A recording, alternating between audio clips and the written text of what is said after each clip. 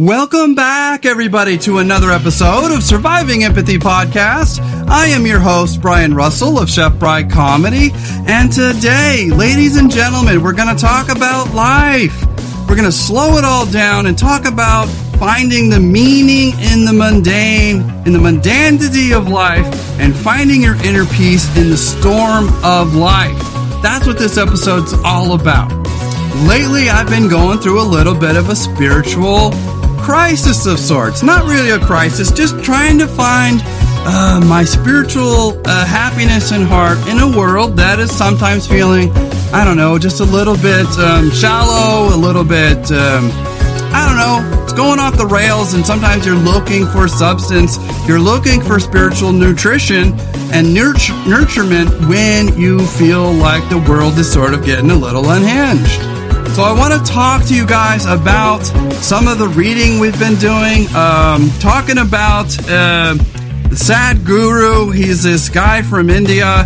He has written several books, but he is a yogi.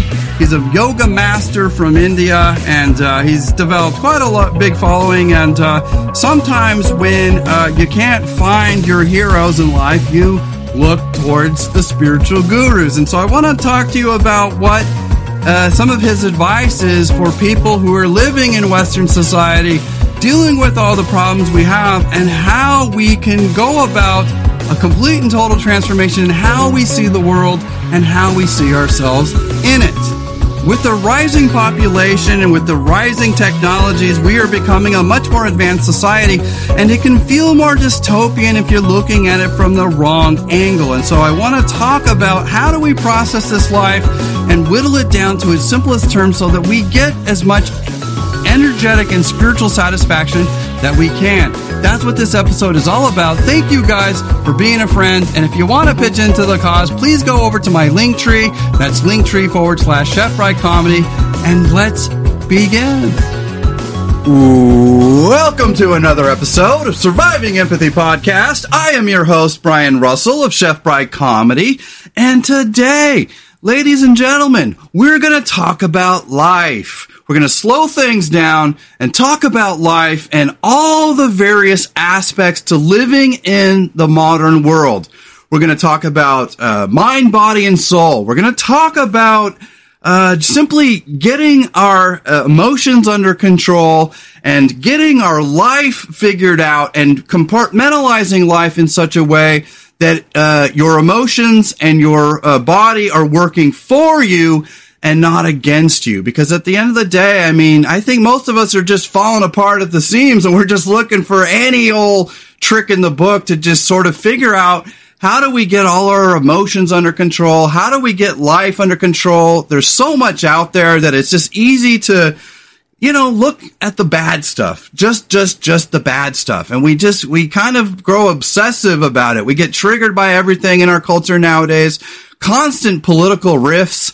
And so at the end of the day, we want to go and slow things down a little bit and talk about our emotions, talk about soulfulness, talk about how do we derive comfort and ease and just quality of life. How do we wring out all the extra juice of life and just get everything out that we can while we still can? That's what it's all about. So today, I've got my beautiful wife and co-host, Rebecca Russell. Please say hello to the folks. Hi. Yeah. How you doing, babe? Pretty good, actually. So we were going to do a show on cryptids, and I still love cryptids, but whenever we tackle shows about the paranormal, whenever we tackle shows about being an empath, whenever we talk about cryptids and anything spooky, we're coming from the soft belief point of view, but we are really trying to uncover in this world what is real and what is not real. You know, we're not, you know, because a lot of people are like, well, when are you going to do this? When are you going to do the Menahui? When are you going to do that? You know, it's like, hey, it's all great, but I can't talk about the Menahui for a straight hour, so I have to take the Menahui and compartmentalize it with other topics about regional or ethnic cryptids. And so we have episodes that we were going to do on humanoid cryptids because there's a whole bunch.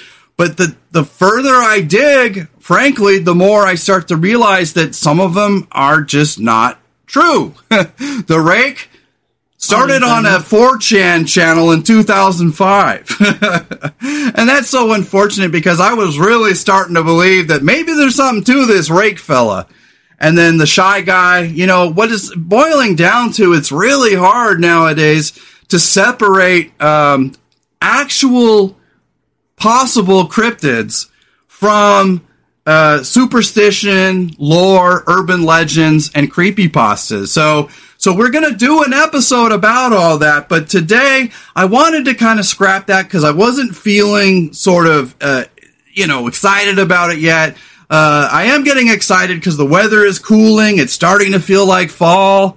We're in 70-degree weather instead of 90-degree weather. Finally. Thank the cosmos for that. But today I really wanted to talk about life and spirituality and deriving something out of this life because frankly, what it boils down to is I feel like the world now is just starting to feel fake in a lot of ways. And definitely. There's a lot of what I call toxic positivity where it's sugarcoating and whitewashing, the general feeling of genuineness and realness in the world. Everybody's a hustler. Everybody's trying to get theirs. And so where do you find the real people? Where do you find the real stuff? The real thing, as Faith No More would say. This is the real thing. No, I'm not going It always goes back to a song. It always does. It always does. But I just wanted to talk about how do we sort of distill life into its purest, most elemental form so that we really do feel like every day is not just a filler page, but it's not just a read through, as the Chili Peppers would say. This life is more than just a read through, but it's actually something that you can enjoy and you get quality out of. Because at the end of the day, I mean, we're all sitting here just trying to stave off bad jobs and bad people. We're all just trying to find our spirituality, whether it be through religion or something else. And at the end of the day, I mean, we're really just trying to capture our innermost joy. Are we not? Absolutely. You know what I mean? Yeah. So the tentative title I have for today is Life, Slowing It All Down, Finding Meaning in the Mundane, and Finding Inner Peace in the Storm. That is life. Because, yeah, I love cryptids, and I love aliens, and I love, spooky stuff. All that stuff is great, but we'll probably be getting into a whole lot of that now that October is just 1 month away. But I kind of wanted to save that because at the end of the day, I mean, the whole reason I put this show on and started this was because I was feeling a life mundanity, the mediocrity that is everyday regular folk living. And I've always struggled with a little bit of what I call situational depression. I've always sort of had these little flailing attacks of anxiety that come out of nowhere. And I believe that's our conscience going, hey, buddy, you're getting to the end of your rope. You better start living your life. Yeah. So. And so I wanted to kind of slow everything down and talk about what is life? Really? What is it that we can enjoy about life regardless of our finances, regardless of our mental health? How do we find good clarity, purpose, meaning, joy in life without anything in the world changing to make it better? I mean, we're sitting here waiting for politicians to get their thumb out of their butt so that we can pass meaningful legislation so that we can have a cleaner planet, better policies that help regular people, jobs, infrastructure, ecological stuff.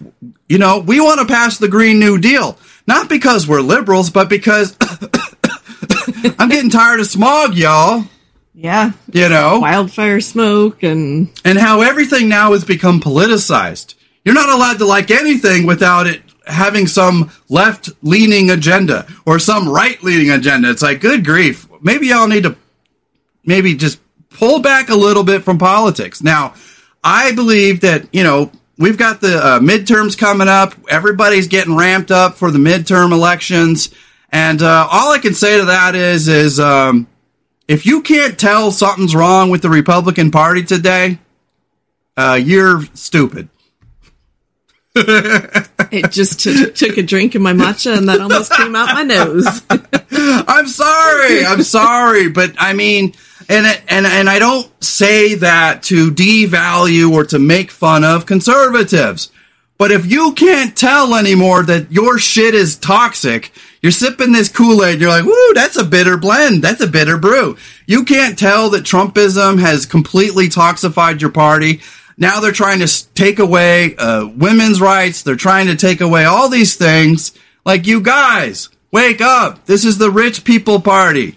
And unless you're rich, I mean, when I see African American people that identify as Republicans, I'm like, you were either born in a gated community or you're stupid. I'm sorry. But look at them. They're trying to take away, and then they claim they're for black people. The blacks, as Trump would call them, the blacks. There's my blacks. Yeah. Mm-hmm. Oh, yeah. You're real progressive, real forward thinking there. Yeah. Black people are going to have it way easier with Republicans than Democrats. Oh, yeah. I mean, really? Like, I know. And so what it boils down to is that we're all on this planet with the same tech, with the same information floating out there in the interwebs. We all have same access to the same shit, and yet we're all coming to different conclusions. Depends on what you choose to access with that. Right. Well, and the thing is I'm the, you know me. I am not trying to start a culture war between people's differences. We're trying to build bridges from those differences and learn about each other's differences. If you identify as conservative, great. Just kind of know where the line should be of decency and normalcy.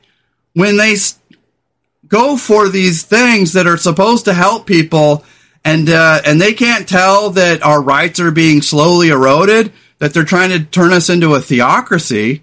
I mean, good grief. Like, maybe it's time to, like, I don't know, wise up, you know? Mm-hmm. And I think they do it because woke liberals are so fucking obnoxious and annoying that they just love pissing off liberals. It's like their bread and butter. They love it. Yeah. And so how do we disarm that? You know, we disarm it by quit acting like a bunch of goofies. I mean, seriously, how hard is it? You can care about left-leaning policies without becoming a goofy. And when you become weird and extreme and hateful and woke, you're triggerable. And I've done an entire episode about how not to become triggered. But anyways, we're veering off course. I don't want to talk politics today. I want to talk about life. I want to talk about living in this modern world. We have seen the 70s, the 80s, the 90s, the 2000s, rockabilly, disco, grunge. I mean, we've seen it all. And how can we, in our late 40s, feel youthful and young and happy? Believe me, it's not accidental. You have to think the right thoughts, and because we're all inundated with the wrong thoughts. It's out there everywhere. And so I kind of want to go into that. You know, because I've been a chef, I've been a massage therapist, I've been an energy healer, I've been a EMT, and I've had a million jobs, and some were good, a lot of them were bad. And what I'm seeing anymore is that corporations and money and wealth is taking over the whole landscape, right? And so at the end of the day, how do we become activists? How do we promote the things we care about without becoming militant or obnoxious? You know, because at the end of the day, I mean, I think the woke left has the right idea, but the problem is that their net is too big. Any man with a deep voice, toxic masculinity.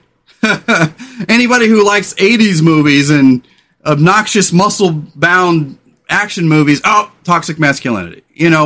At the end of the day, I think most people have the right idea, but unfortunately, we're becoming hateful of one another, and we're not allowing each other to be different. And so I welcome conservatives, so long as it's not toxic, so long as you're not repeating lies, so long as you have a philosophy that is sound, so long as you are a good person. It's like Jody, your friend Jody from work. I think she does it right. She doesn't post a bunch of crazy Trump shit. No. She posts old-timey, old-fashioned, common sense, horse sense stuff.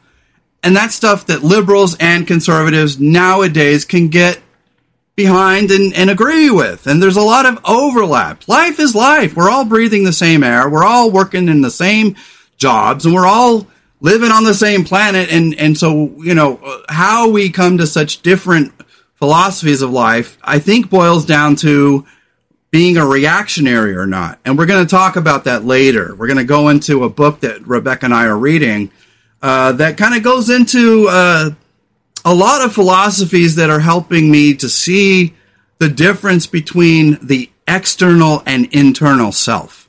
And we'll talk about that. Yeah, it's a good one. Yeah.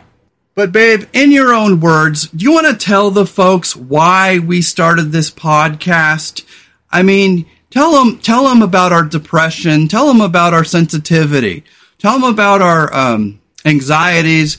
Tell them about living a regular life of jobs, come and go, come and go, come and go. And it feels like every other Thursday you're starting all over. I mean, you've had your job for quite some time now, but mentally and emotionally, it feels like we have to hit the reset button every 7 days or every 7 minutes, even. Yeah, it does. And so how can we tell the younger folks that are listening right now, how can we offer hope in a world that's starting to feel more corporate, more soulless, more conniving, because everybody's trying to dupe us into shit?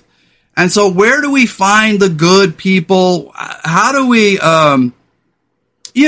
just tell the folks our plight, if you would, in your own words. You kind of just did. Well, no, in your words. Yeah. No, it's just, we're middle-aged now. We're middle-aged. Good grief. And we've just been through a lot of shit. And so it just kind of feels like, even though we're still figuring it out, there are some things that we've gone through and learned along the way. And after a while, we can help anyone, after a while, you just start seeing patterns. That's what life is. It's a series of patterns.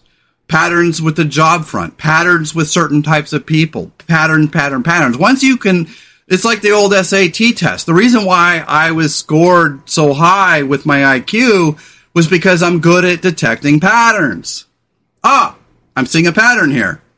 I'm getting where they're going with this, and that really reminds me of the last episode. I was talking about how I kind of gave it to my boss, and I kind of said, well, I'm older than you, I'm smarter than you. I am not an ageist. It is not about age. It is not about, making fun or hurting people that are not as smart as you. I don't get a big ego about being intelligent. It really should not be anything to talk about. It's not a big deal. Like, you grow more wise as you get older in this life.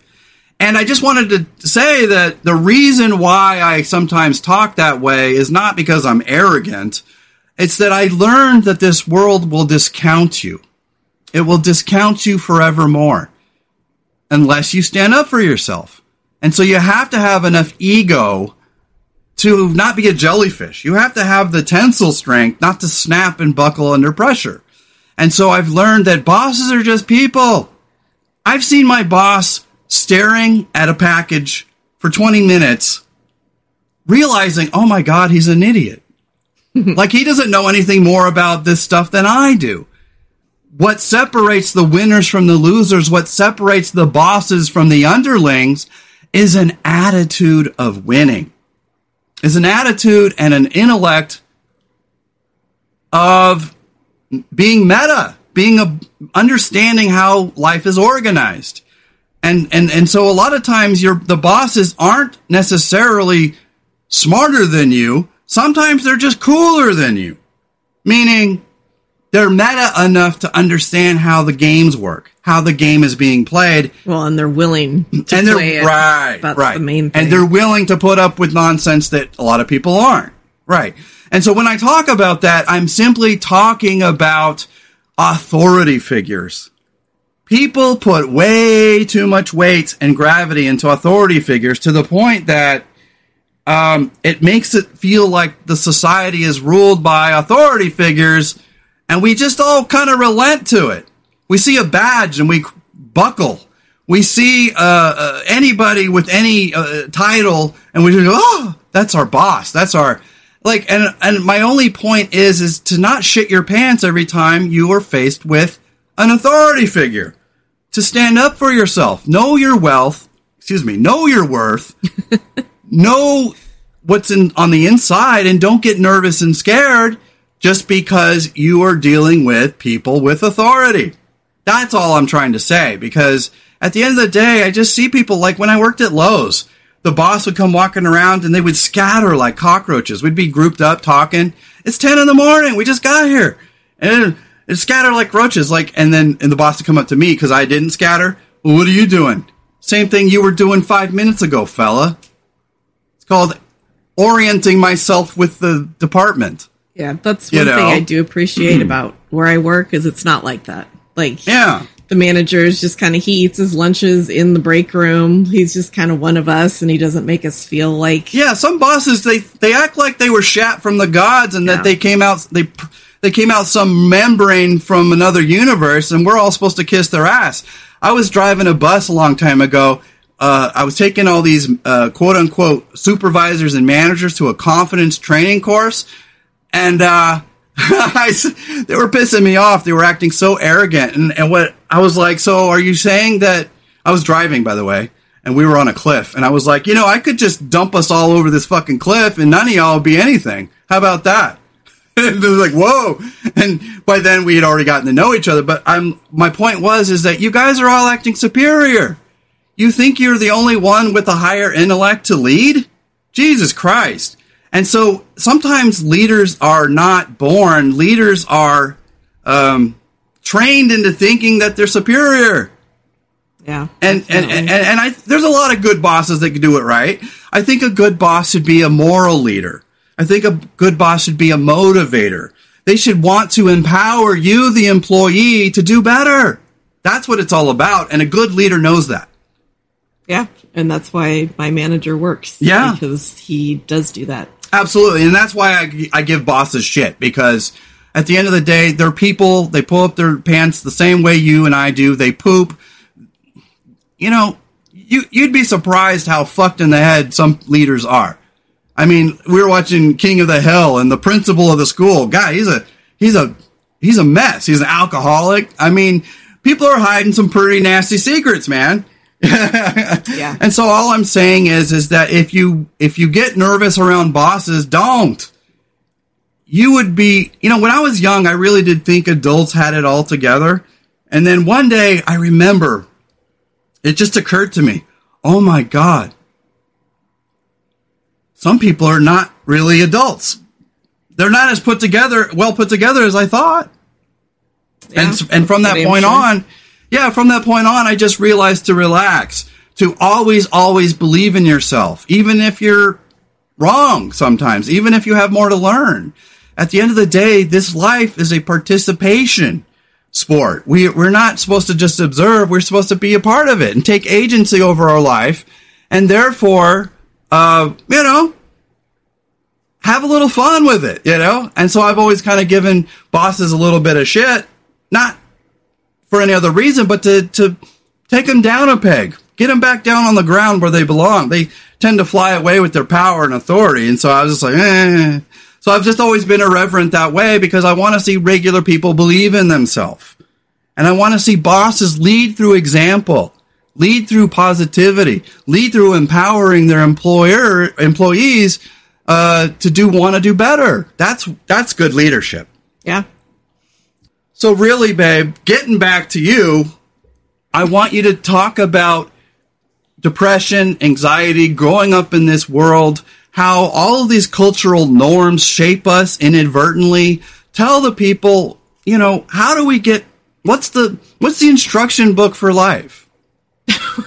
Yeah, not all of it. You know what I mean? Well, it's kind of interesting how depression changes as you get older. Yeah. I think a lot of mine back in the day was because I felt inferior because of all the magazines and the stuff pushing one image of how you should Body be image. and what you should be like. And that was a big part of it then. And then you get older and you get more depressed because of life situations and finances and work. And it's all just kind of a work in progress. And you just have to be able to try to figure out what's causing the depression, the anxiety, and just try to work on it piece by piece, little by little.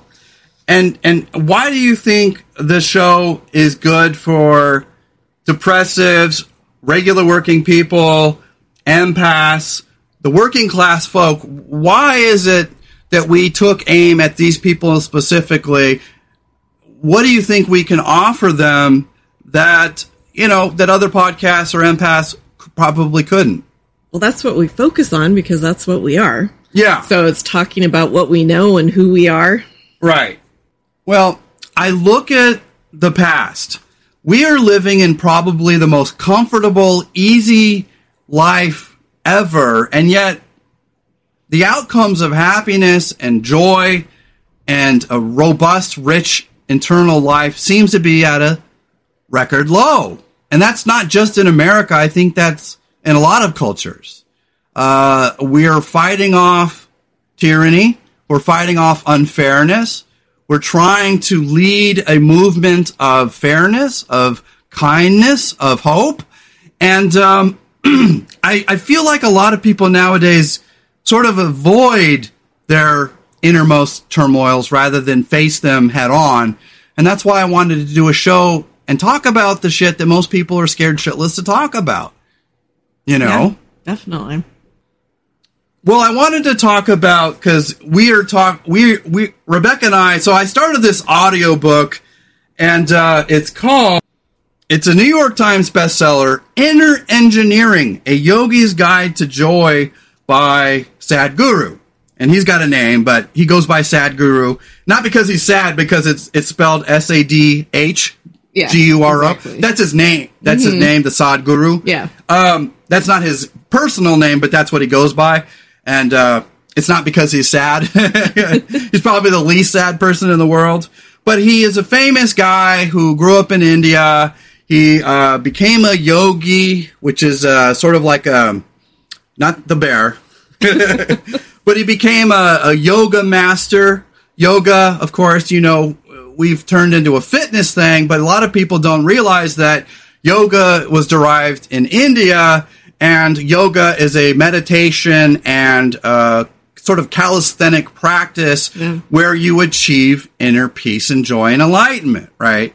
And so we're listening to this audiobook. I was going to read it, but it cost more, so I got the audiobook, and it was free. And I was like, well, yeah. And then I was listening to it on a run one day, and I was like, Rebecca's got to hear this. This is good stuff.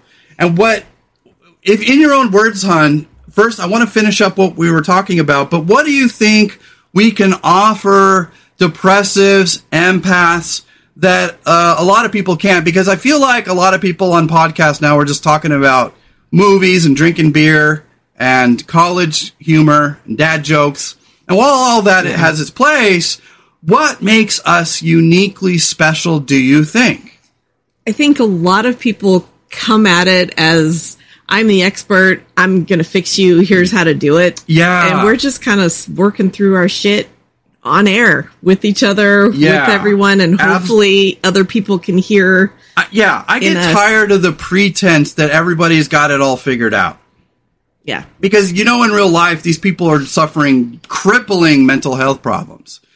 There's an episode that we're going to do about empath narcissists, that sometimes being an empath opens you up to a self-narcissistic ritual, and we'll go into that on that episode. But what it boils down to is that sensitivity begat sensitivity, And sometimes when you're depressed, sometimes when you feel so much and you're so sensitive, you become sort of self-centered in a way, and you become somewhat of a narcissist. And so it's always been my goal and objective to get out of my depression because it was turning me into a selfish person.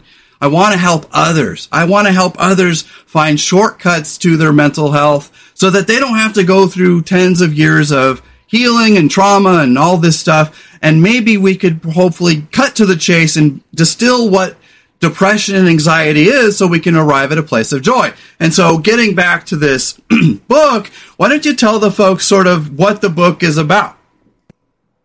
So it's how to live a rich inner life.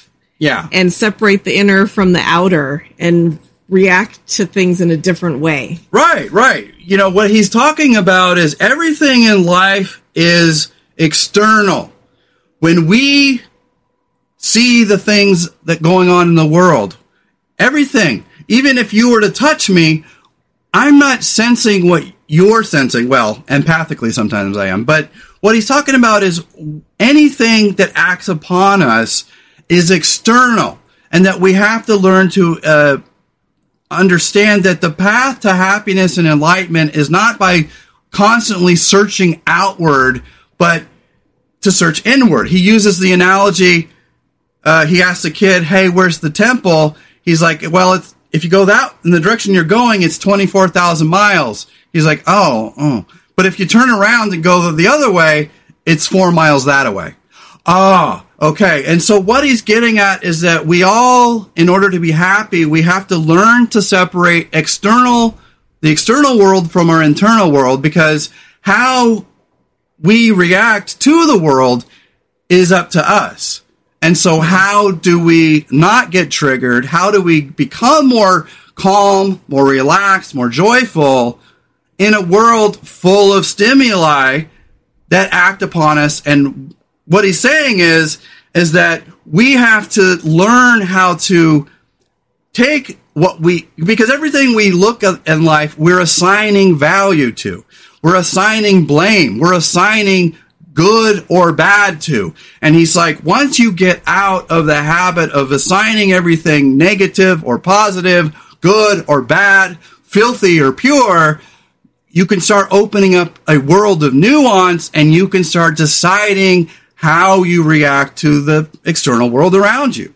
Yeah, exactly. Frankly. Things aren't good or bad or, like you said, filthy or pure. They just are. Just and are, how you react to them. Well, you know, yeah, exactly. And, you know, I will be the first to admit that the older version of myself was constantly railing about what is wrong with society. Now, am I right? Even the Sadhguru said, you may be right, but ... You know, that's I do that because I think it's therapeutic to talk about and identify what's wrong in our society, not to be hateful, not to be critical, not to be, because I think some people have grown too jaded, too cynical. I mean, it's like, good grief, it's just a movie, calm down, you know. We all like to think that we're the judge, jury, and executioner of all creative media, right? But it's like, no, we like to think that we're the arbiter of what is good and what is bad. But what he's saying is that once you sort of find a world of nuance, you will no longer interpret pain as negative. You will no longer interpret somebody's hostile actions of you as necessarily ruining your day. Once you start seeing and internalizing the external world a certain way, you can flip the script and how you internalize these things as stressors in your life.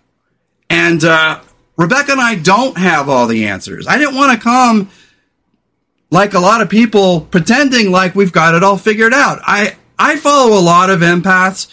I follow this girl called the Realized Empath, and while I do share some of her work because I like her as a person, too many people nowadays are acting like coaches. They're acting like perfect people. They're acting like teachers and gurus. And the guru himself said, the word guru has gotten a bad name because there's a lot of people giving bad advice under the name of teacher or guru or guide. He's like, I am simply a guide.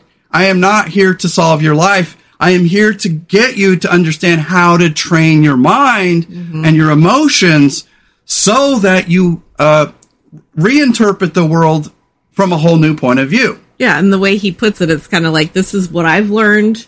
If it resonates with you, if you can learn something from it, okay. Great. If it's not for you, then okay. Yeah, and, and the thing is like, the path to enlightenment and wisdom is finding who you are.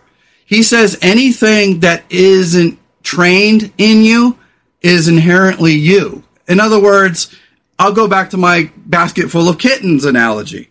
Some of us are just born a certain way. Naturally shy or naturally bold, naturally inquisitive, naturally angry, naturally grumpy, naturally kind. But then we have this great ability to learn and grow and train our mind and train our lives in such a way where we don't necessarily have to act upon our first impulses that were innate and born into us. So anything that isn't trained in us is inherent and therefore is what we are naturally. But if those things aren't giving us positive outcomes in our life, we can use our training to override our natural predilections towards depression, towards anxiety, towards overreaction. We're becoming a reactionary society. So, babe, you looked up the quote, because we didn't want to misquote, but you looked up Sadhguru quote in the book Inner Engineering, and it talks about responsibility versus reaction. Go ahead and talk about that. Yeah, I couldn't find the exact quote, but I found what he talked about each of the two. Fine. Yeah. And responsibility simply means your ability to respond. Right. If you decide I am responsible, you will have the ability to respond. If you decide I am not responsible, you will not have the ability to respond. It is as simple as that. All it requires is for you to realize that you are responsible for all that you are and all that you are not. All that may happen to you and all that may not happen to you. Yeah, and so what I got from that is that we have to compartmentalize that which are our responsibilities and that which is not. And so at the end of the day, what he's saying is let go of all these things you think you're responsible for, the external world, and be responsible for your own health, your own money-making endeavors. And even if it's not something that is your responsibility in the usual way it's described, you can choose how to respond to it. Yeah. So it's right. And so what it boils down to is what he's trying to say essentially is that we've become a society that reacts to everything rather than responding to it. Yes, and what he says about that is if you are in a state of reaction, anyone or anything can take charge of your life. Conscious response is the way forward. Right, it's a psychic hijacking. And that's very, very common in our political discourse.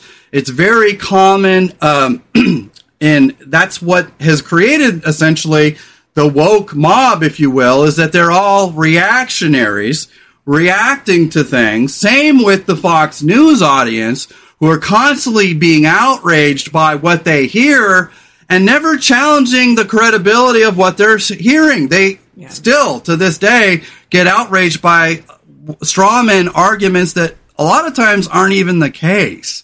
Yeah. And to allow your anger, because he talks about anger, and he says anger and emotion will hijack your intellect, and he says no good things can come out of anger. Now, I'd like to preface that with, not always, anger can allow you to get the inner toughness to work out more.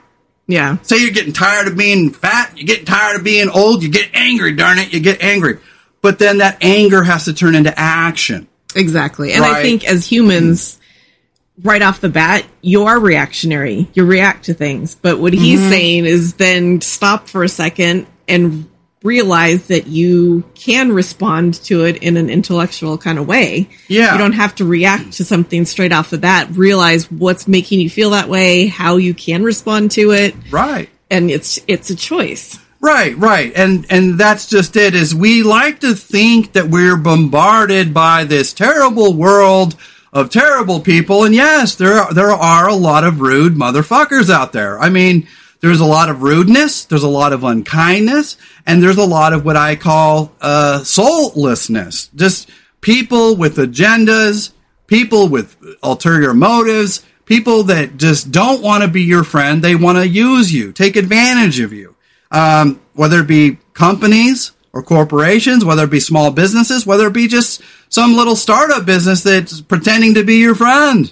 You know, that's the one thing I wanted this show to be, is, do I say, hey, go on to Patreon, hey, go to my tip jar on Cash App and Venmo and all that? Yes, I do. But I try not to beat a dead horse with that, because at the end of the day, this is a personal, spiritual service I do, not for money, but for joy.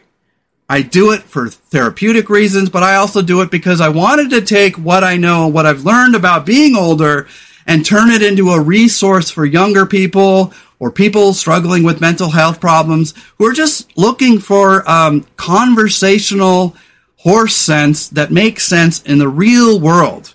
Yeah, it always helps to know that, and I know I've said this before, but it helps to know that other people are dealing with what you're dealing with. Yeah, it makes you feel not quite as alone or lost. I think a lot of people hear my brashness on here and they assume that I don't have a sensitive side. Oh, no. Contraire, mon frere.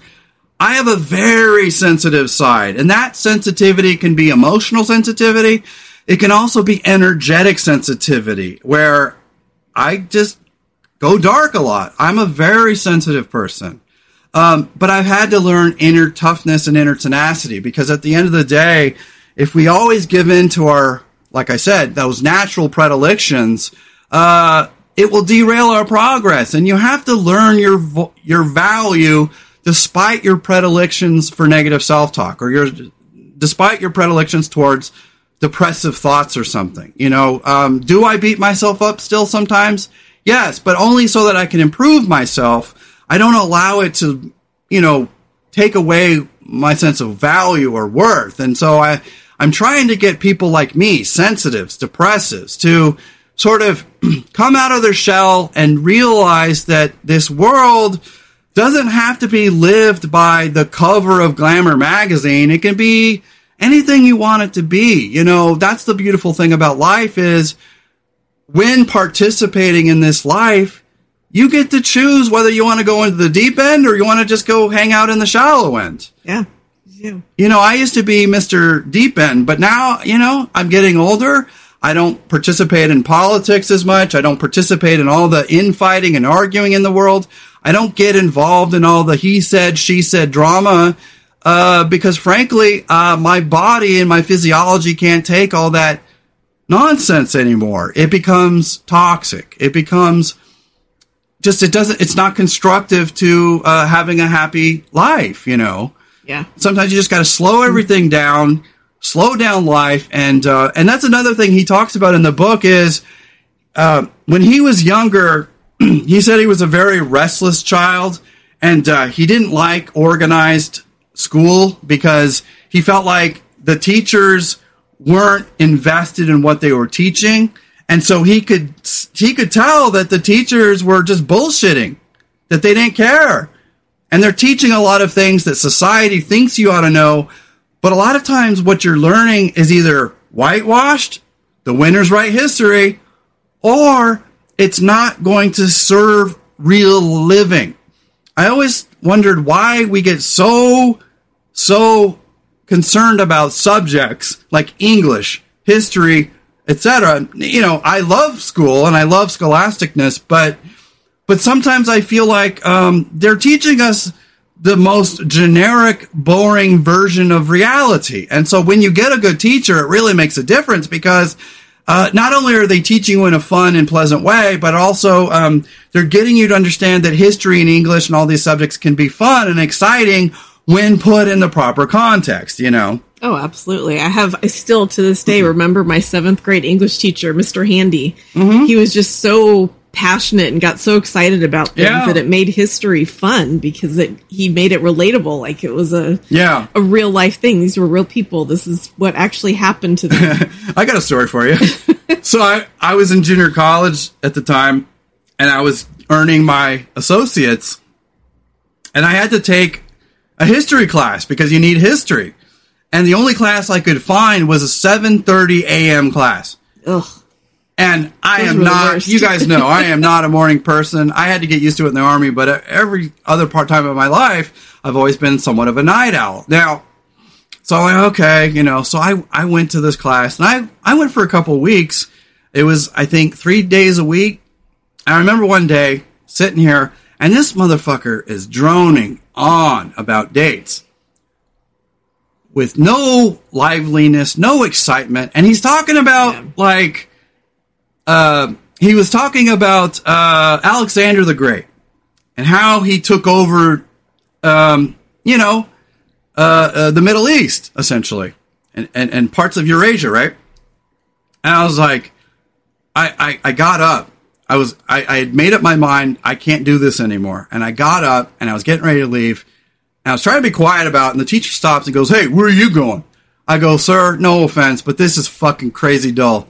I said, "This should be the most exciting thing about my day, and you are putting me to sleep. Sorry, no offense, I gotta fucking go." And people started laughing, right? And you could tell that the class was on my side. They're like, yeah, no shit. Because he made such a wonderfully interesting subject boring as hell.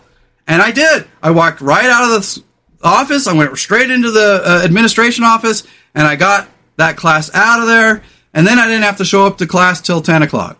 And it made my life easier. And so that's the thing is, we always think that we have these responsibilities that we don't really have. Responsibilities towards others. Responsibilities to be all these things. When you put yourself on too high of a pedestal, you think you have to take on the world's problems. And so what the sad guru is saying is learn to separate the external world from your internal world, and how we can compartmentalize our internal life from our external life. And really, at the end of the day, finding out what are we really responsible for, and what are we being cajoled by? We're becoming reactive to everything, even if it doesn't concern us. And you see, an entire society that have all become critics, cynics, and jaded, talking ill about every movie, talking ill about every app, talking ill about everything as if they're so fucking perfect. We're talking about people that can barely, some of them tie their fucking shoelaces, but they're going to be a critic to some movie or app that took millions of people, millions of dollars, and all this teamwork, and you're going to go, like, this is amazing shit, you guys. The fact that we could become so wholly unimpressed by our technologies, oh my God. Well, and that's being reactionary to something. Right, instead of stopping and thinking about what it is.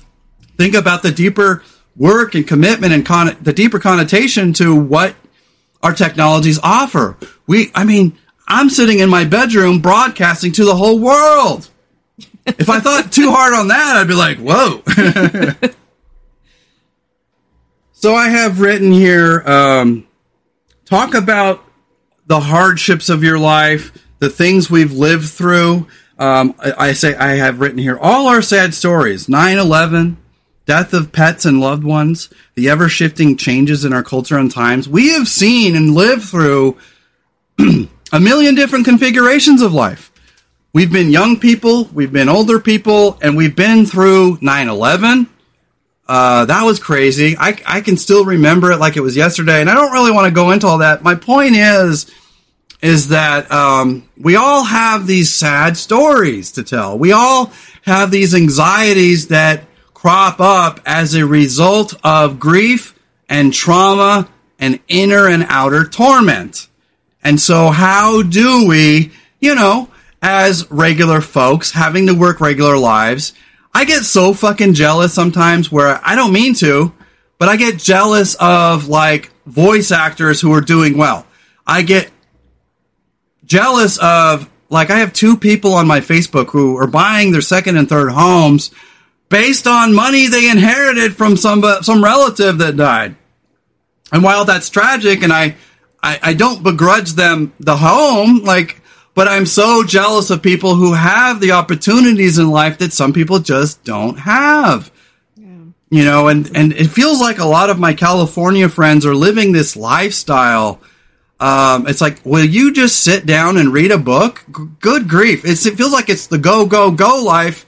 And I don't mean to pick on anyone because they're good people. Some of them have raised families. Some of them have adult children now. They're nice people. They really are. But I feel like we're living in a society of go, go, go because nobody wants to stop and let our true feelings catch up to us, essentially.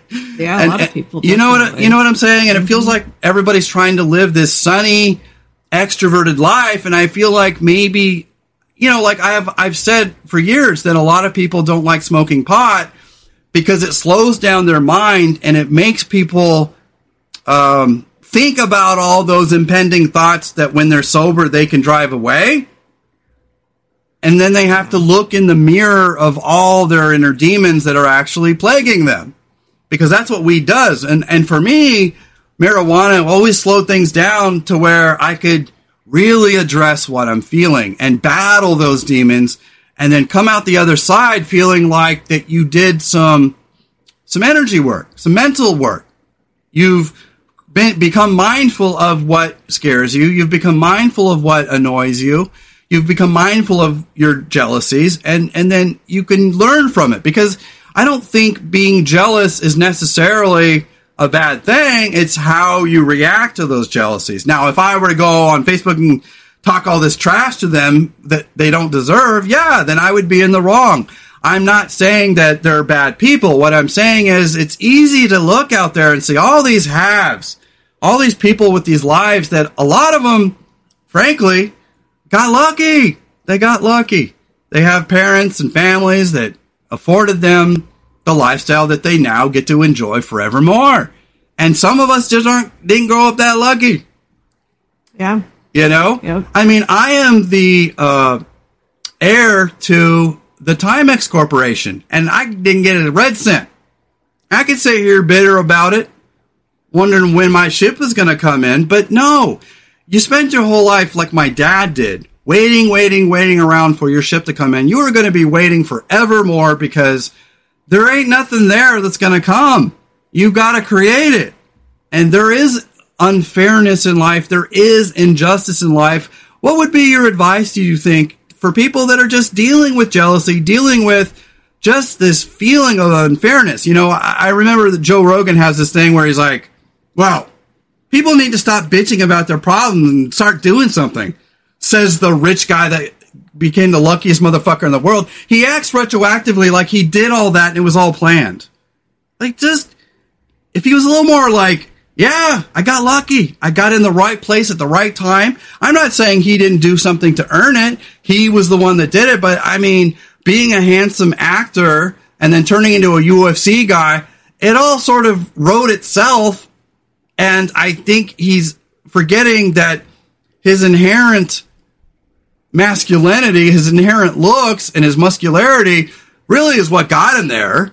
I don't think he would have been there had he not just been in the right place at the right time, filling a vacuum of need that was there at the moment. Yeah, definitely. You know what I mean? Yeah. And if he was just a little more humble about it and just said, yeah, I worked hard, but working hard doesn't always bear fruit. I mean, that's the unfortunate unfairness of life. And so what do you think separates the winners from the losers when it comes to achievement in a world where I don't think these celebrities are any more well-rounded or worldly than us in terms of business and finances and taxes and opportunities? What do you think separates the haves from the have-nots in terms of gaining a familiarity with opportunity and success? I think, like you said, a lot of it is just, it's luck. And your circumstances, what you're born into. Yeah, and I'm not bitter about it. How you fall into jobs and opportunities. Sometimes people just get lucky with the right jobs or the right careers. For a lot of people. My friend's a chiropractor, and he's making good money because he chose a life that he knew would make money. He didn't go into it because he loves people to death. I don't even think he likes people at all, but he does it. Mm-hmm. And it just feels to me like a lot of the world now is becoming the land of hustlers and opportunists. And so I have become spiritually malaised to the point where I don't know where to sink my trust. I have trust paralysis, and I'm having life paralysis because you go on all these ads on Instagram. You do research on voice work. You're looking for all these opportunities to show themselves, and you find just millions of opportunists and people with their own self-worth in mind, their own business in mind, that are just looking to take advantage of little old you. So where do we find the real genuine people and the real genuine opportunities in a land full of just capitalists and hustlers and opportunists? That's the hard part. It really is. Through a lot of shit. Well, and that's why as an empath, I just sense things. That's what I was going to say. A lot of it's just you. Trust your gut. You just took the words right out of my mouth. We don't need you. I want to take over this whole show. No, kidding. Yeah, you had something to say about it. Choosing how your experiences shape you going forward. We tend to assign negative or positive terms to everything. Sometimes our Judeo-Christian upbringing makes us automatically ridicule things that we really haven't vetted fully. And so I think we're just living, this society where there's a lot of horrible things and horrible people. And so we're getting what I call negativity overload and negativity bias. And at the end of the day, maybe we need to reassess what is bad and good in our culture. And furthermore, is it really affecting us? When you look at like conservatives angry that women have rights. Sorry, that black folks have rights. That they're all upset that gay people exist and trans people exist. Oh my fucking God, get used to it. It's not affecting you in the least. And that is a classic example of be a reactionary. Living a reactive life. And you had something to say about that. Well, I want to talk about the story that he related in relation to this type of stuff. He was talking about a woman who, during the Holocaust, their parents got separated. Her parents got taken away. Yeah. She and her brother were taken away on these trains to these concentration camps. And before the boys got separated from the girls, the last thing she said to her brother was she was yelling at him because he didn't have his shoes with him. Yeah. Come to, at the end of the whole war and everything. She regretted saying it because... Go ahead. Yeah, no, I'm just saying she regretted it. Well, I'm saying come to find out at the end that she's the only one left. Her brother's gone, everyone's gone, and the last thing she said to him was angry words. Right. Her whole life could have chosen to focus on that and been depressed her whole life and let that shape everything that she did. But instead, she realized that was part of her past. It helped her learn and grow, but she didn't focus on that and make that what her whole life was about. Well, I have a story about that too. In 2006, I was working at a hotel as a night auditor. I was having a lot of panic attacks and anxiety. Come to find out, I found out a lot of it was because I was allergic to aspartame, and I was drinking diet soda. And then to battle the aspartame effects, they were giving me a nervosa, anxiety, and panic attacks. I was taking benzodiazepines, Xanax, to cope with it. And between the Xanax and the aspartame, I couldn't tell right from left, up from down. I was just going all over. And at the time, my grandfather was living with my mom. He finally sold his mobile home. My grandma had died up in Reading, and then he moved down with us, and then he moved in with my mom. And I was very curt with him in his last remaining years because he was at a point where he was retired. he'd gone through the death of his, wife, my grandma, someone I cared deeply, deeply about. It took me a long time to get over that death. I became, I drank too much in my 20s because of her death. And he really was he just lived for food and TV and hanging out. And he was a really chill dude. But he also, he was the Mr. No Drama, nothing got to him kind of guy. And while I've sort of painted him with rose-colored glasses in retrospect, it annoyed me in the moment that he didn't know how to talk about anything real of substance. He didn't let anything get to him. And I felt like he was avoidant. He was avoidant because of the time period that he grew up in during the Depression, World War II. He'd been through so many things, and none of it fazed him. And while I look at it now as probably a good thing, at the time I was becoming sort of upset with him. He was getting on my nerves because I was having panic attacks and anxiety and depression and all these crippling things. And before I got it under control, because I found out that the aspartame was causing these problems, I stopped drinking diet soda, and then I got off benzodiazepines forever, never have touched one since. I got the zaps for a couple weeks, but I never had a panic attack again. I get anxiety still, but it was a time in my life where I felt like everything was just tragically, my life was caving in. And I was very curt with my grandfather in the end. And I guess I could sit here and regret some of the things I said to him, but, my mom was like, he knows you loved him. He knows that. And I guess I wish that my grandmother and my grandfather could have seen me more relaxed, more cheerful, more positive, and more successful in my life. And then my mom said something to the effect of, well, they know that.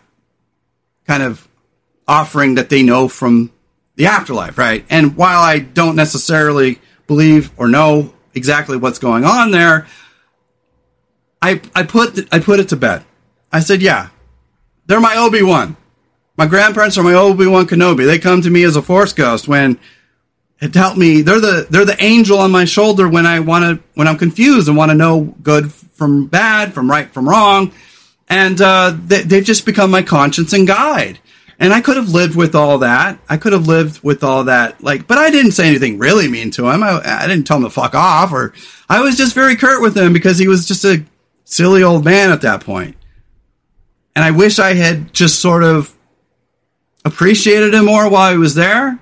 But I was so busy working, so busy in college and school and work and my anxieties and my mental health problems that I feel like he just sort of passed in a blink. And one day he was there and one day he wasn't. And I had to get used to a whole new level of living without him there. And I think we all go through that in some capacity. A lot of people have lost a parent. I'm scared.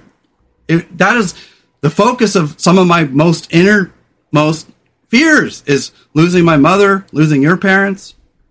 And so at the end of the day, I mean, I could sit here and kick dirt about how unfair life is, but I don't know. I'm at a point where spiritually, you come to terms with this stuff and you become a better person and it becomes your guiding light, Yeah, and that was his whole point, talking about that. Like, you can choose to let that be the thing you focus on the rest of your life and have it turn you bitter and you can't ever give up on it.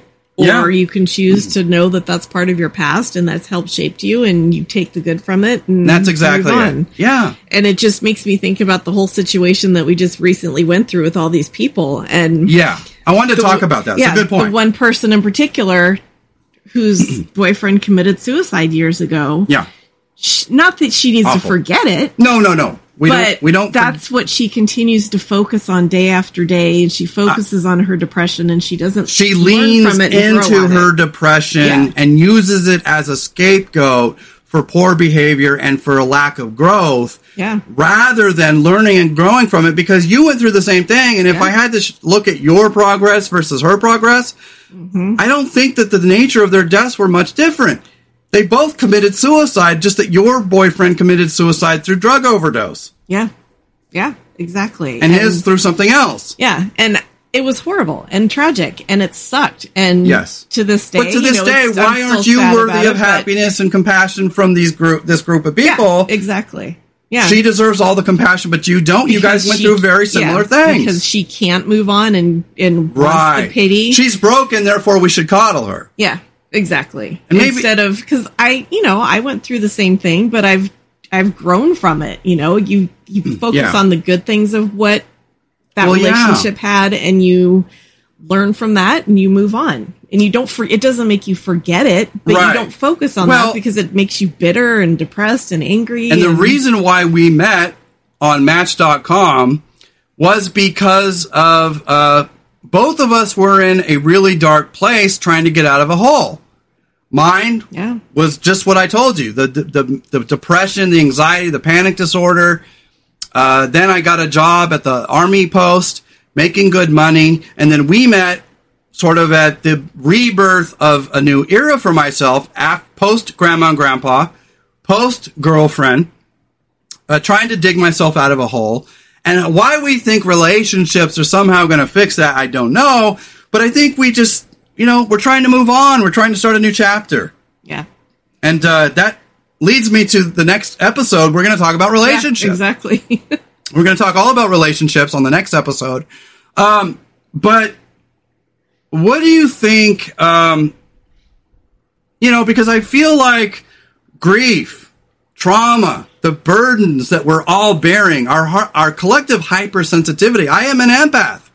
I feel way too much. And sometimes it informs my thinking. Sometimes it informs my decision making. But sometimes it informs my anxieties and my depressions as well, because you get this feeling that the world is less feeling, that the world is less compassionate, that the world has become soulless in some regards. And so what would you say we can do to find the heart and soul that's lacking in our culture and times? That's a tough one because it is not really prevalent. You just have to try to focus on what you know is good and what you know is real and filter out the bullshit somehow. Yeah, well, and I think that goes back to what the Sadhguru is saying, is that once you realize that your reaction to everything is a choice, you can train your mind to not react to everything that you deem as negative. Quit assigning negative positive. Quit obsessing on the negative. And start thinking about your own life and your own future and your own fortunes. And because I've talked about this. I've said that on the one hand, I'm learning to appreciate the little things. But on the other hand, I have a restless spirit. And my restlessness just makes me climb out of my own skin, wanting more from life, wanting more out of our leaders, wanting more clarity and purpose in our culture, wanting less divisiveness and hate, and wanting more opportunities. We're just not living in a society where there's a middle class anymore. And so I grow so restless for change that it makes me crazy. And so what can we do, do you think, to sort of appreciate the little things while sort of combating our inner restless child? Definitely difficult because, like we've talked about before, it's easy to fall into the depression. It's like an old shoe, and it's not fun, but it's comfortable. Yeah, and it's hard to drag yourself out. And focus on the good things. Well, let me tell you about my depression, because I used to get angry from depression, frustrated. See, I think men, sometimes it's just psychological, but sometimes it's physiological. Where I think men are trained to not cry. And so when I get upset, it takes a whole lot to make me cry. Not because I'm trying to hide it, not because I'm trying to hold back the tears, but because my depression manifests as anger and frustration rather than sadness or crying, right? Mine's cranky sometimes. Right, so, right. Yeah, I get it. And that's exactly what mine is crankiness, right? And I've noticed that my depression, it's like it sets up camp, but before you know it, it's putting out the fire, it's pulling up the stakes, and it's going and trekking forward. And it doesn't stay as long. And I tend to it's not as intense. It's not as unhinged. It's not as pervasive, and it's lessening in quality and lessening in quantity, where it feels like I've been able to incorporate my depression into the totality of who I am, so that if I'm having a depressive day, I don't let it stop what I'm doing. It doesn't cause life paralysis. Because it helps, which I think we've both learned, is you recognize it, but you don't fall into it. Right. And you don't try to push it away, because that just makes it try to come back stronger. You just recognize it's there, let yourself feel it, but don't get into the abyss of it. Right. Well, that's what the Sadhguru was saying, is that a lot of people, I've talked about it. I've done entire episodes about toxic positivity.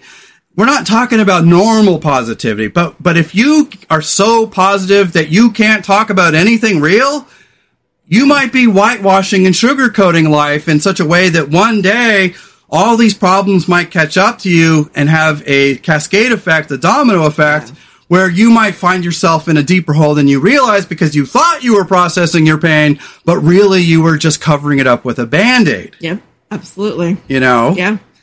And it's a fine line, and it takes practice, and it takes awareness, and it's the whole reaction versus responsibility thing. Yeah, absolutely. So I want to kind of finish up here. I've got a few things here, and I just kind of want to get your reaction to your feelings to what I wrote. So, first of all, sad stories. 9/11, disco was tragic, terrifying. No, kidding. But we've lived through a lot of terrible things, and I think we get better at handling life as we get older. I've learned that teenagers are very depressed and sullen. And then in your 20s, you really lean into your morose and frustration. And then they say, and there's even articles to back this, that science proves that as you reach middle age and older age, you sort of learn to accept yourself more. You sort of learn to accept the ways of the world more. And you really do become less peaks and valleys. You become more stable. What do you think that is? And what can you say you've done to sort of to stabilize yourself from those? I mean, we didn't have a chance. We grew up in the 70s during gas shortages, and then the 80s came, was great, but then the 90s came, and it was all about, grunge scene, and it was all about sad rock and depressive rock and, grunge and Kurt Cobain killing himself, all this dark stuff. We didn't stand a chance. Our music was all dark. So how did we sort of use our pain and our grief as a springboard for our passions? And then how do we, now that we're older, process everything? There's a lot of grief there. I think just experience and just kind of working through stuff and realizing what things are. What are your thoughts on therapy? Because I've gone to therapy a couple of times. It didn't work out for me, and I hate to be arrogant about this. I'm not trying to be arrogant, but be smarter than your therapist. I went to this therapist. She was a lady, and she was younger than me, and she was nervous around me, and I just was like, you can't even help yourself out of a paper bag. How are you going to help me? Yeah, I've never found a good one either. But I think good therapy is good. Yeah, because I've had people tell me about therapists that they've found that are just amazing. Find a good connection, right? Yeah, because I've never had it. Challenging. Just like doctors. If your healthcare provider you're not connecting with, keep looking. Don't give up. Yeah, exactly. Find a therapist that's going to work for you and be your friend and confidant. Yeah, because I've never found one. The few that I've gone to have not told me anything that I hadn't already figured out myself. Yeah. So it's just, I know some people do find great ones and they have a connection and they actually are really helped by it. But, well, you know who my best therapist is? Myself. I think this shit through rationally. I write down my emotions, then I write down my realities, and then I try to decipher which of this is subjective, which of this is objective. What's real? Mm-hmm. What isn't real? What's made up inside of me? And what is objective reality? Yeah. I think at the end of the day, I mean, yes, we are living in loud, noisy, busy, overpopulated, overstimulating times. And it can really throw you for a loop. And at the end of the day, I mean, I don't have advice to give other than, just like the Sadhguru says, try to separate your inner life from your external life and try to be an observer of what's going on rather than a reactor of what's going on. Yeah. You know, it's like George Carlin says, I just observe society. I get my popcorn and I just watch. And I learn not only from other people's mistakes, but like I said in the beginning, look for patterns. Look for patterns, you guys. You will see that there's patterns, both good and bad in things. And when you know, I think it's like spiritualists. They look for all these patterns and then they say, therefore, Mercury and the 6 planets in retrograde are fucking up my life. And I'm sorry, I am not trying to shit on other people's beliefs, but I think that 6 planets in retrograde is absolutely, completely bullshit of what's going on in your own life and your own personal mental health. I mean, I guess, you know, like they say that the lunar cycle turns people into lunatics. When the moon is at its fullest and brightest, it has a pull on the tides. And apparently that has some effect on our moods and all that. And while I usually say that's horseshit, there could be a little grain of truth to that. Working in pediatrics for 18 years, I can tell you there is something to it. Yeah. It really is. And so if that's true, then maybe the 6 planets in retrograde might have something. There could be some type of energy that is having some effect. It's really hard to say, but the full moon thing... It's just something that's 600 trillion miles away. Come on. I know, but man, some of the calls we would get about kids during full moons... Like, we'd all look at each other after a rush of calls, like, is it a full moon? And we'd look on the calendar. Yeah, it really is. Yeah. So yeah, I've noticed a little small correlation there. And I don't crap on people who believe in astrology. I've learned, you know, I read astrology for fun. And every once in a while, I'm like, boom, you got me. There you go. Other times, it's just too generic to be taken seriously. Because if you go down a horoscope and you go into Sagittarius and you're an Aries, you'll find out every single one of those will apply to you because that's how they're written. Yeah, exactly. You know, and while they can be fun, I just think don't live your life based on what's in retrograde. Don't live your life based on all that. And I mean, unless it's fun for you. I mean, if it's fun, fine. Mm-hmm. But I just think that, you know, I think too many people put way too much stock in unscientific things. Yeah, well, and I think sometimes... And where do you draw the line? I mean, you can have fun and dabble, but... Well, sometimes with stuff like that, you find out that, this is going to be happening, this is going to be happening, so you have that expectation in the back of your mind, so things are going to manifest, because that's what your subconscious is telling you is going to happen. And it makes me wonder whether you're self-sabotaging, because in the back of your mind, you've said, I think it tells me I'm going to have a bad day. Yeah. Oh, shit, I had a bad day. Yeah. Maybe we're interpreting it as a bad day. Maybe it's a self-fulfilling prophecy where we're making it happen. Yeah. You know, or, you know, because, like take Wicca, for example. I am not a Wiccan, but I know a lot about it because I love all things spooky. And I've always said energy is intention. And so when your intention is to do something, that's what Wicca really is focusing on nature to produce an outcome, which is basically willing things to be through your consciousness. Same with voodoo. So at the end of the day, do I believe it 100%? No, but I do believe energy is intention. And so I keep an open mind to it all. Mm-hmm. Yeah, for sure. You know. So earlier I was talking about having a restless spirit. Mr. Sadhguru said he was a very restless child. He didn't believe in formal education because he didn't think that there was enough passion in it.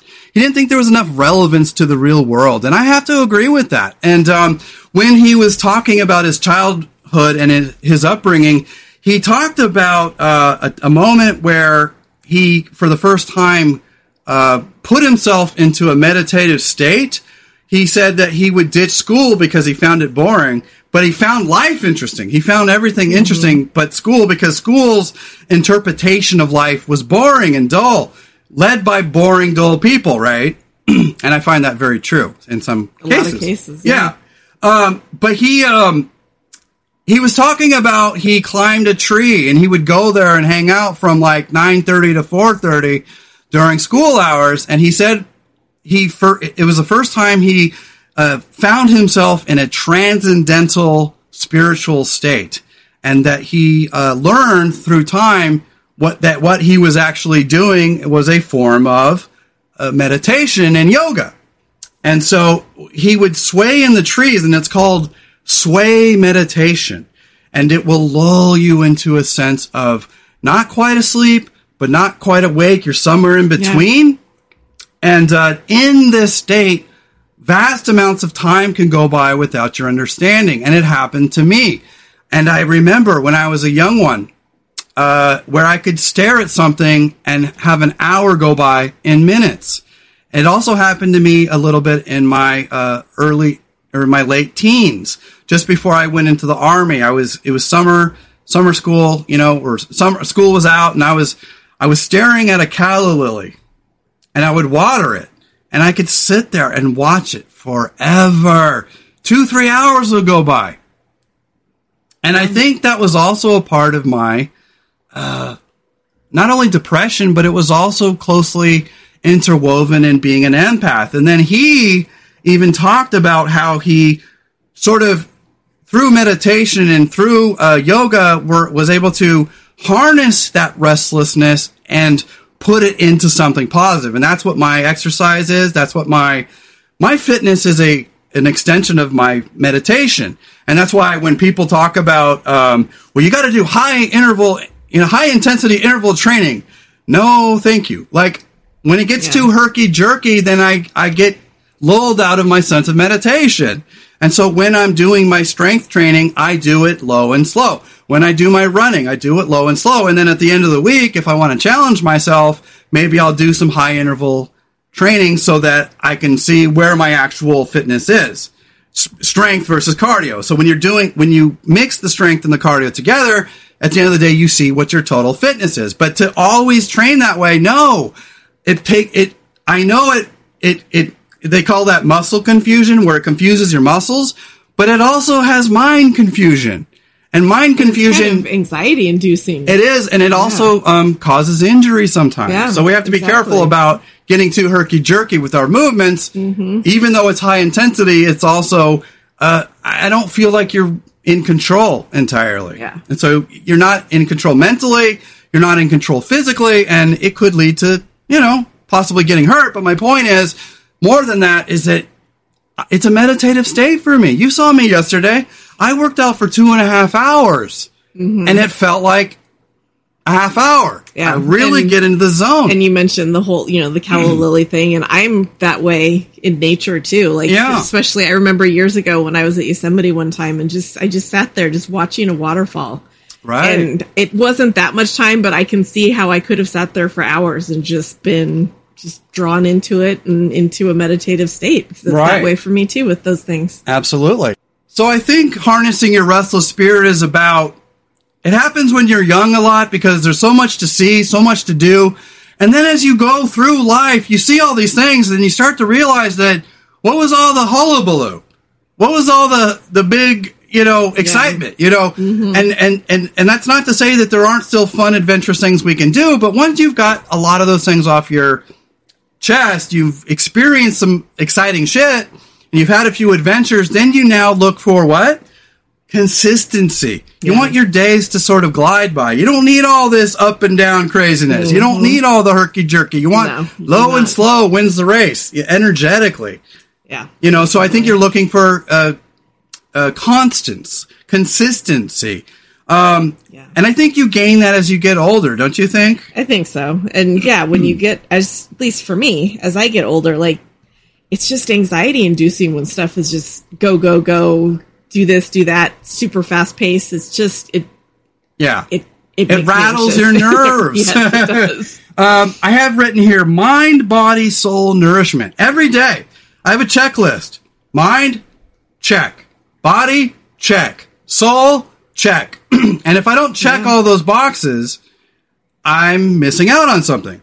So I read a book or an article, mind. I do a little fitness or activity, body. soul, meditation, or mindfulness, or sometimes it's just my exercise, or sometimes... Or for me, doing a cross stitch, or looking out the window and seeing the birds and the squirrel. Like, so long as it's long enough to end up at a baseline of comfort and ease. Yeah. Mm-hmm. I think a lot of people carry their anxiety forward over time, and they don't know how to let go and turn a corner. You have to lose your anxiety. Lose it. There it is. Oh, it's going that way now. Bye. Mm-hmm. Because I think a lot of people push into their torments rather than try to understand them and try to make friends with them. You might just find out that your anxieties are just restlessness, or your anxieties are just physiological. Maybe you're just a physiologically nervous person, and maybe your body is telling you, eat less sugar, or drink less coffee, or take some theanine to smooth those nerves over. Or maybe it's telling you you're not getting enough sleep. Or maybe it's telling you that there's something lacking in your life that you need to explore. So that's what it's always about. Feel what you're feeling. Validate it. Talk about it. Live in it. Breathe, live. Go through that. Don't hide from your anxieties. Don't hide from your depression. Experience it fully. And then make friends with it. And now, guess what? Now that you've stopped looking at it as a demon or a negative, you've stopped assigning blame, and now you have made friends with that thing, and no longer is it your enemy, it is your comfort. My depression is comfortable. I love it. Mm-hmm. And then I'll rewatch movies. Just don't live there forever. Yeah, right. Know how to go through it, experience it. It is trying to do something spiritual in you. I really do believe that my depression is a spiritual depression. It is a situational depression. If you have a chemical imbalance, sometimes you just can't get out of that, and you might need medical treatment. But that's me. For a lot of people, sometimes it just helps to find, why am I off? What's off here? And discover what's off about you. Maybe you need an experience that you haven't had. Maybe you need to meet a partner. Maybe you haven't had maybe you're in the wrong job, or maybe you're living in the wrong country, or maybe, figure out who you are, what you want. And at the end of the day, once you've scratched that itch, I think it gets easier to just feel more stable on a day-to-day basis. I still have depression and anxiety, but it's not so tormenting. It's not so scary. It used to be this internal struggle from hell. And now it's just like, hey, Brian, hey, buddy. Hey, and no, shut up, I'm doing something. It's whispering instead of yelling in my ear. Yeah. Mm-hmm. Okay, so we said choose how experiences shape you going forward. What do you think that means? Just means when you have depression or sadness or things that happen to you, learn from it. Well, and process your grief. Yeah. Process the death. Don't say, oh, yeah, I've got it handled, but you never did the work to handle it. Handle it. Yeah. Incorporate it into the totality of who you are. And that's why when we were going through that terrible, tragic thing with those ladies, the drama, you are not considering the source. You are not considering the tragedy that has been my life. I'm sensitive. I'm kind. I'm gentle. I'm decent. But this world will tear you a new asshole if you don't stand up for yourself. Yeah. So that's all I was saying. Mm-hmm. When you're giving people shit back, you're giving it back not to cause problems, not to stir the pot, not to create or exacerbate drama. You're doing it as a symbolic gesture towards understanding your own sense of worth. Yeah. And if you can be mature and take the high road, do so. But to give back once in a while is only proof that we don't deserve to be mistreated. Mm-hmm. Yeah. Give it back. Yeah. So we've only got a few minutes left, but I just want to finish up this list. I've got the battle of too much stuff out there. Trust and life paralysis. It's hard to know who to trust. It's hard to find our heroes. It's hard to trust what's legitimate and what isn't. And so with so much out there, especially if you're an empath or a sensitive, or especially if you're going through some kind of emotional journey, too much stuff out there can cause life paralysis where you just go, none of it for me, thanks. And you abstain from life. Yeah. So how can you pick and choose what's good for you? How can you pick and choose millions of channels, millions of streaming services, millions of friends, millions of people in the world? How do we choose what's good for us? And how do we keep our life small despite the inherent bigness of it all? Part of it is realizing that you don't have to watch everything, do everything. Because there's so many people like, you have to watch this, you have to do this, you have to do this. No, you don't. A forever and never-ending to-do list that's not important to your happiness. Exactly. If I miss Hawkeye, oh fucking well. Yeah, exactly. It got canceled anyway. You kind of have to, so you have to filter it. You have to first off just kind of, okay, this doesn't interest me. It's done. It's gone. It's out of my mind. And you know what you have to do is you got to get out of the habit of feeling like you have to keep up with the Joneses. The whole well, if I don't watch this, I won't be able to talk about it at work. Yeah, and in the makeup community, I mean, it's a slogan everywhere, but FOMO, fear of missing out. Yeah, and it's a big thing. Should go back to makeup, but like, you know, all these new palettes coming out, all these new releases, like you're like, oh, I have to get it, and you have this fear of missing out on everything. Right. Well, you know what? You're not going to be able to get everything, experience everything, so just focus on what's actually interesting to you. Well, yeah, I get that with hi-fi because I love stereo equipment, and I love headphones, and I love speakers, but I don't have a ton of money, and so all the time I'm like, oh, this speaker's on sale. You don't need that speaker, Brian. Yeah. You've got your sound system where you want it, and be comfortable and happy with not only what you have, but what you are. Yep. And so when I work out, I don't work out going, oh gosh, I have to look like this guy by the end. No, I have to feel good. I have to have good mental health, and anything I do towards that is going to look and feel better than it was before. And so I'm not measuring myself against bodybuilders.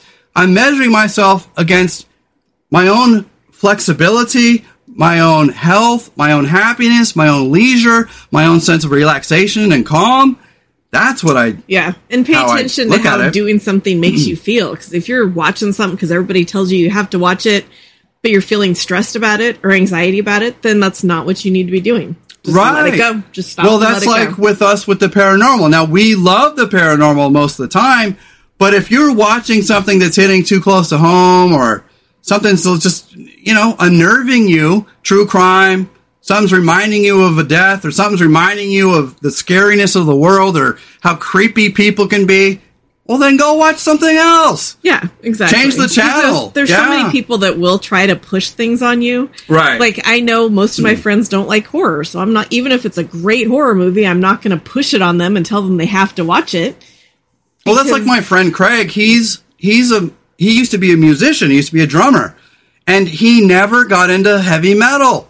And he never got into some of the movies and things that I would expect him to like. And I'm like, but...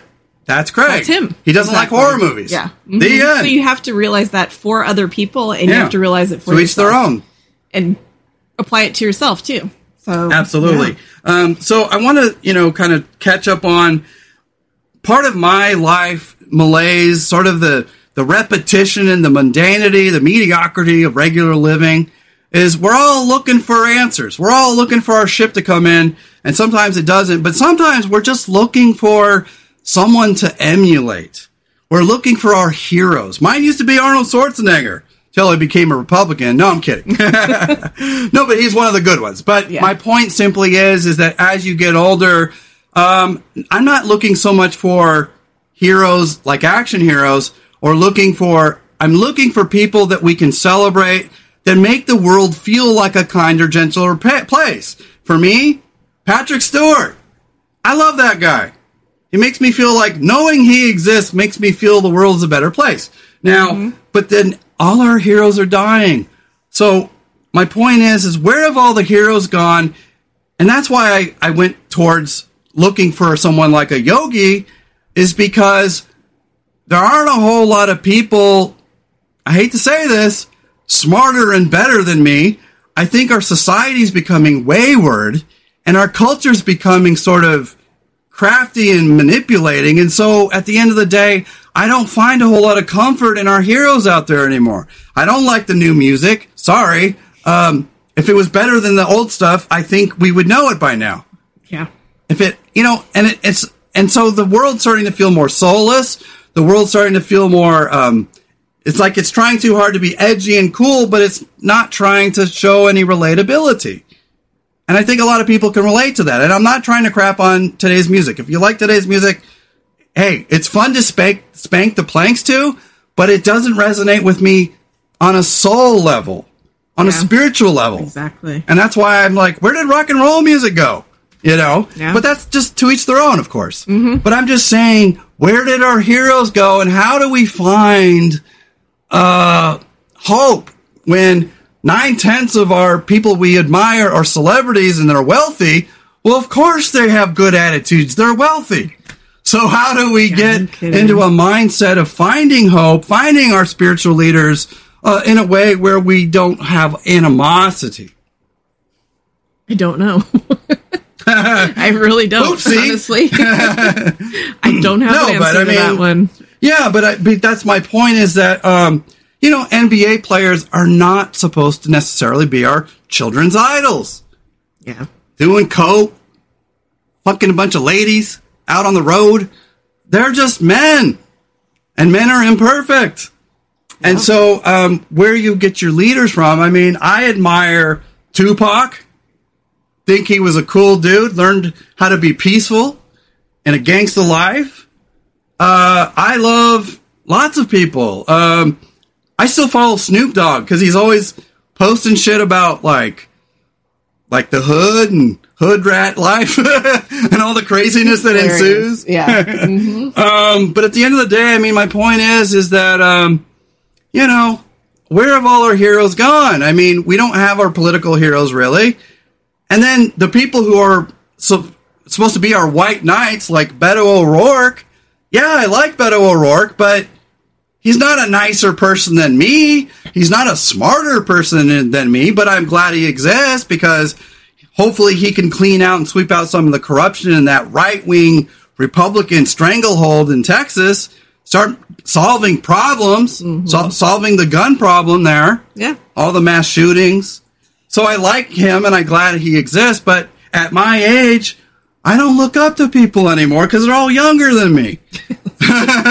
Yes, they are. So, I have to look to people that are ancient.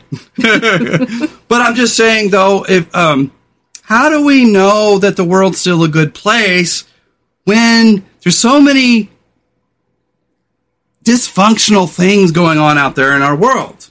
How do we see the functionality inside the greater juggernaut of dysfunction? Yeah. You just have to try to find it. And when you find it, just concentrate on it. Like the last couple days at work were absolute shit show. And there's so much bad stuff going on. But then you just kind of look at your coworker and you laugh it off and you tell a funny story about something else. And you switch gears. Just learn to switch gears, you guys. Yeah. Yeah, definitely. I'm almost done here. Finding people to fill out your life without filling up your life with problems. I've always told you guys, live a small life, live a quiet life. The more people I add to my life, the more problems. Mo people, mo problems. And it's not against people. It's against every once in a while the wrong ones sneak in, and before you know it, you let a sociopath in your life, and now they're gumming up the fucking works, and now you got to excise them from your life, and then they're coming and getting past your filter, and they're living rent-free in your head. And so you have to learn to vet people and to bring the right people and the right things into your life. Yeah. How do we do that? Trial and error.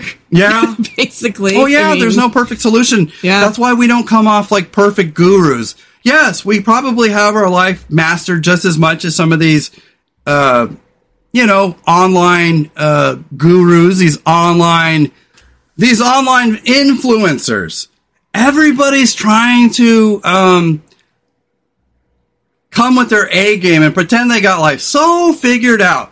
I'll bet you if you took all these empaths and all these YouTubers and all these people and really sat down with them, you would probably find out that their lives and their minds are a bag of cats. Yeah, chaotic. Probably. Mm-hmm. And so don't take advice from bad people. Don't take advice from people who are probably more screwed up than you. Yeah.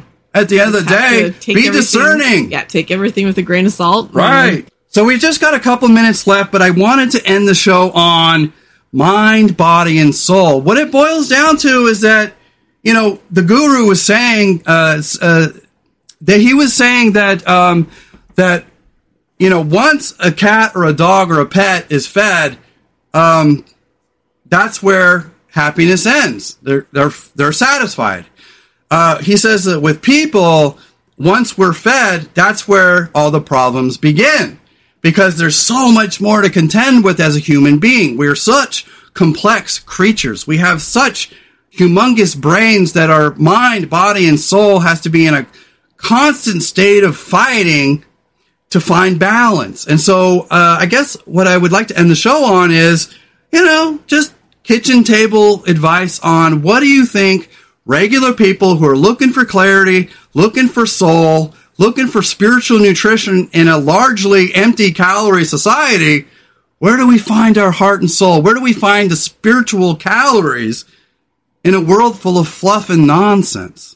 Yeah, you have to be mindful about all the media and stuff that you consume. Mm-hmm. It's so easy to just get into a habit of just mindlessly scrolling. Yeah. You need to be careful about... Be careful what you consume, yeah. Mm-hmm. And that would be what you consume in the social media sphere, what you consume in podcasting. There's going to be good and bad people, a lot of good people, but, you know, really be careful of who you follow. And, you know, because there's a lot of people out there who claim to be influencers, to me, just come off like lunatics, wanting to get everybody to be as angry and hateful as them. Yeah. Exactly. It's like, I see you're going through a process, but why are you carrying me with you? I don't want to go on your trip. Go on your own trip, fucker. Yeah. So if you're in the middle of something like that and you realize it's not resonating or it's not speaking to you, turn it off. You don't have to finish listening. Well, yeah, even my show. I mean, if we're not resonating with you, hey, turn it off. I ain't getting paid for this shit anyway. But my point is, yeah, at the end of the day, we do this because we have a real desire to connect with people, because we have gotten to a point of moral, ethical, emotional consistency. But every day is a new challenge. Some days I'm in the red, my mental health. Other days I'm in the yellow. Today I'm in the green. I'm doing really good. And I think that is because of a combination of things, of checking all the boxes of mind, body, and soul. Yesterday I had a great workout. I'm getting enough sleep. I'm taking my apple cider vinegar and my fiber, and that's lowering my blood sugar. And I just do little things every day toward my health. When I eat like shit, I modify how much I eat. I ate pizza for 4 days in a row. I'm not proud of it. It had veggies on it. But it had veggies on it, and I stopped at 2 pieces. I didn't eat 5 pieces. Exactly. You know, and so that's the thing, is you got to let yourself off the hook sometimes. You know, life is incremental. You're not going to get buff after one workout. You're not going to become a mental or spiritual guru in a single day. And Sadhguru talks about that. He's like, it took you a lifetime to get here with these problems. It's going to take you a little bit of time to get out of these problems. So assess your problems, assess the people in your life, assess exactly what it is that's really getting at you. And then ask yourself, is it fair that I feel that way? Am I being unfair to somebody else? Or is that person really that bad in my life? Or is it just that this person is good and they mean well, but I don't really need them, you know, co-piloting my emotions all day? Maybe I just need to set up boundaries. Yeah. Or maybe I need to cut these people out of my life entirely. Or maybe I got to get out of certain makeup groups or certain groups where everybody's being hateful and scornful.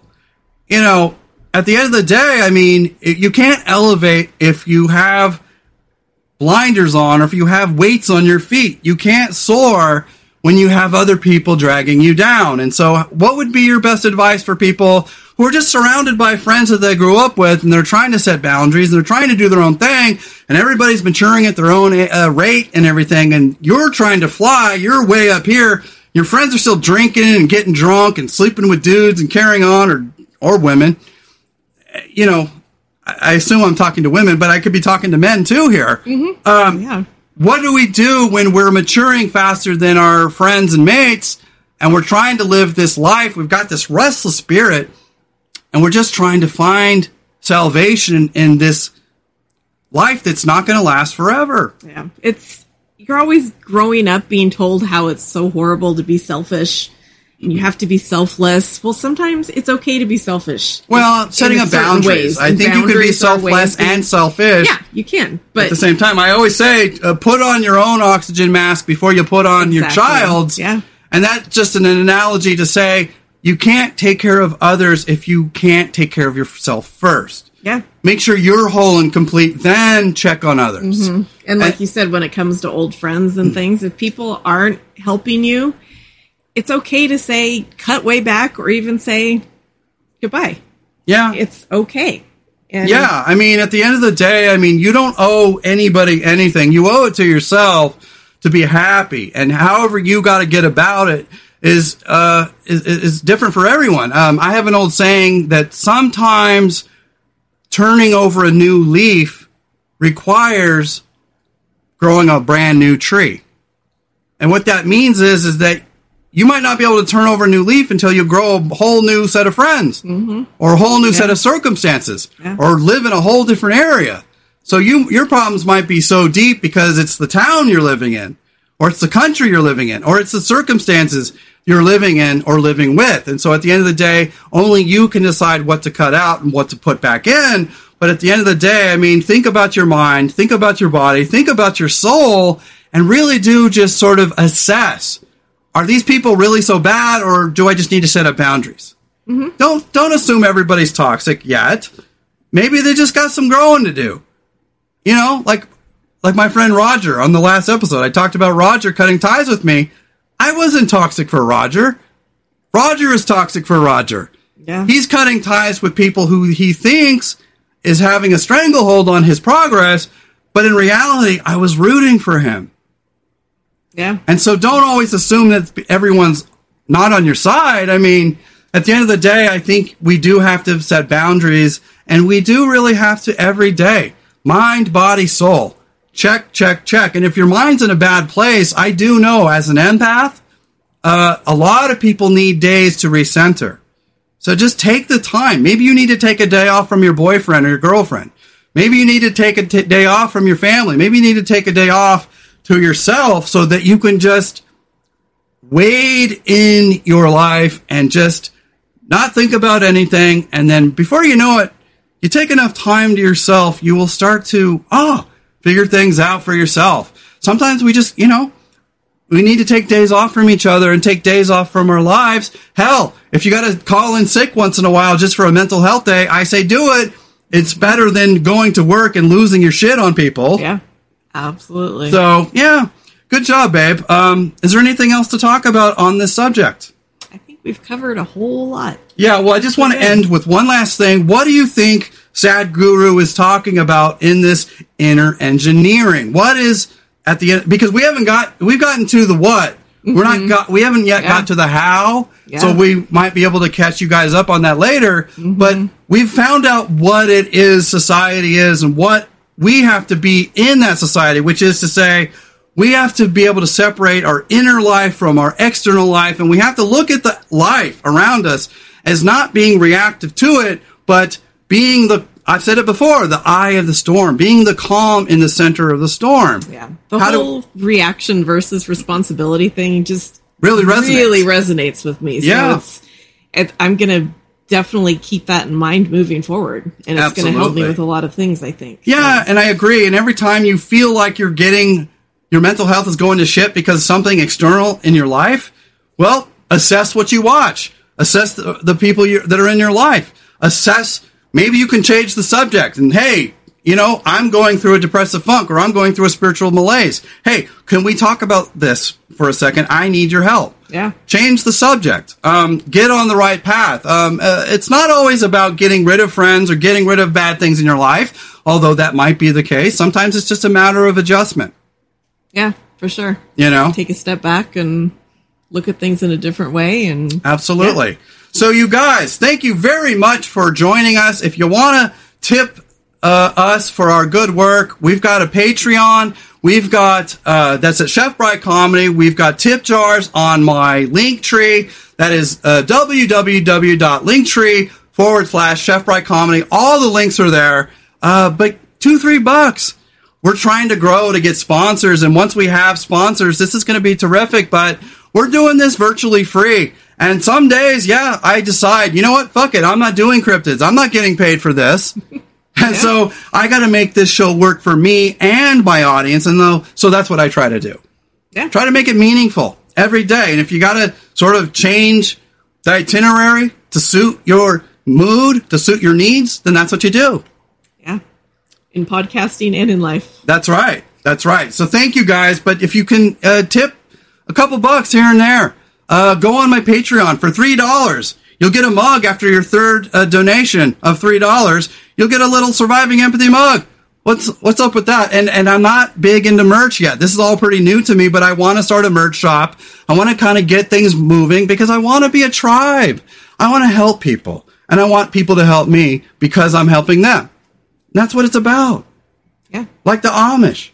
Help each other out. Yep. You can't raise a barn by yourself. You got to have friends to do it with. But you got to have people in your life that you can trust. And that's what it's all about. Building up the trust and basically deleting all the things from your life that aren't helping. Yep. Well, thank you, baby. Welcome. I will see you next time. Yeah. Have a good one. Thanks, you guys. We love you. Bye-bye.